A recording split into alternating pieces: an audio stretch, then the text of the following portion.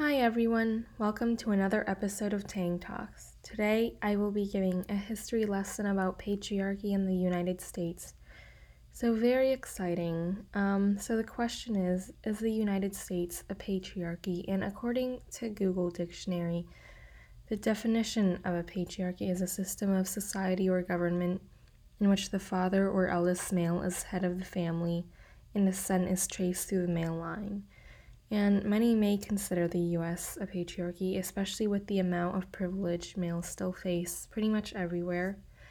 And the head of the US is technically the president, I think, but who is Joe Biden at the moment. But then the vice president is Kamala Harris, but so who's to say?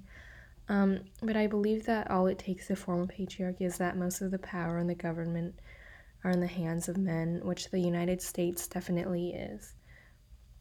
When you look at how many Supreme Court justices were men, which I did an episode on, by the way, if you want to check that out, and how many presidents and senators there were, it is clear to see that women are at a disadvantage here. And one of the few Supreme Court justices who was a woman, or is, Amy Coney Barrett, is adamant on taking away the rights of other women and minorities, such as abortion rights, which she could help take away that right and the possible overturning of Roe versus Wade. And I just find it really sad that one of the few times that a woman was able to gain a prominent position of power, it is to take away other people's rights, which further establishes the system in the United States, the system of male privilege. And in the words of Monet DeHaan from the new Gossip Girl series on HBO Max, the men always win. Brad Pitt still wins an Oscar for showing his desiccated abs while still prime Angelina disappears at Disney, which... And, yes, I had to do some extensive researching to find that quote because I thought it was kind of funny. But anyways, there are many examples of patriarchy that still exist today, which could be why many people still believe the United States is one.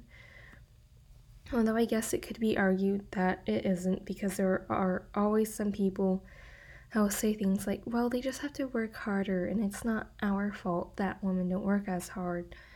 But to those people, think about it this way. From the beginning of the formation of this country, males have always had that power, and they started from the ground up when they worked for opportunities, but while women had to start from underground.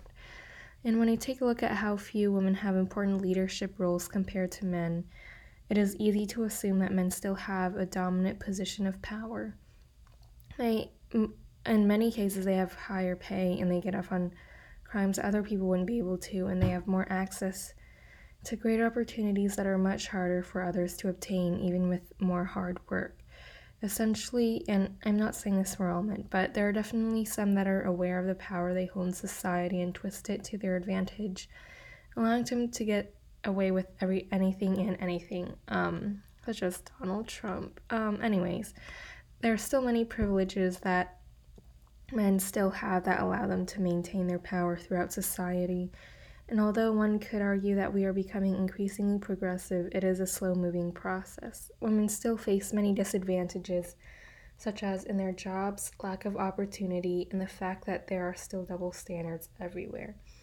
For example, I recently listened to a podcast called Fashion Victims at this year's Grammy Awards, and they discussed how Harry Styles is praised for wearing a lot of clothes and other things that are deemed feminine, such as skirts and dresses and other things like those, but Billie Eilish is hated on when she wears clothes that are more traditionally masculine and oversized. And Harry Styles always wears the same leather suits, while Billie usually wears similar pieces of clothing with large logos, but again, Harry is praised for going out of the box with his outfits, while Billie is hated for wearing the same thing over and over.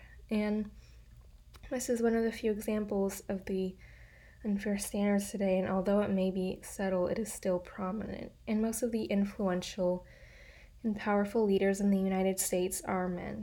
And let me ask you this. What is the first person that comes to your mind when you think of the word CEO or billionaire? Most people would probably say Jeff Bezos, Mark Zuckerberg, Elon Musk, or Steve Jobs, and not just with these huge positions of power. It is also evident in many family systems as well.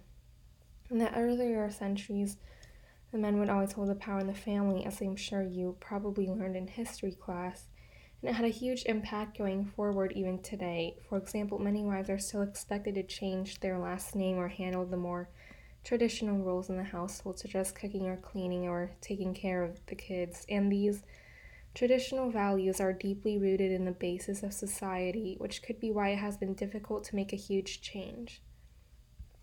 Since society pretty much everywhere is rooted in misogyny and patriarchy, it is challenging to continue to make differences, and with some recent issues, it could even be said that we are going backwards, especially with the controversy over Roe versus Wade and how it could possibly impact the female's ability to get an abortion. Another example of men gaining the advantage is the Brock Turner Stanford case, where the judge gave him minimal punishment for sexually assaulting Chanel Miller and leaving her behind in a dumpster, and he was able to get out of jail in half the time, I believe. I think he only spent 3 months in jail, which is pretty outrageous for the crime he did. And I recently read her memoir, and I would highly recommend it. And this isn't the only example of situations like this happening, which can be very discouraging. But, anyways, thank you so much for listening to today's episode, and I hope you enjoyed and catch up on earlier episodes right here on Spotify.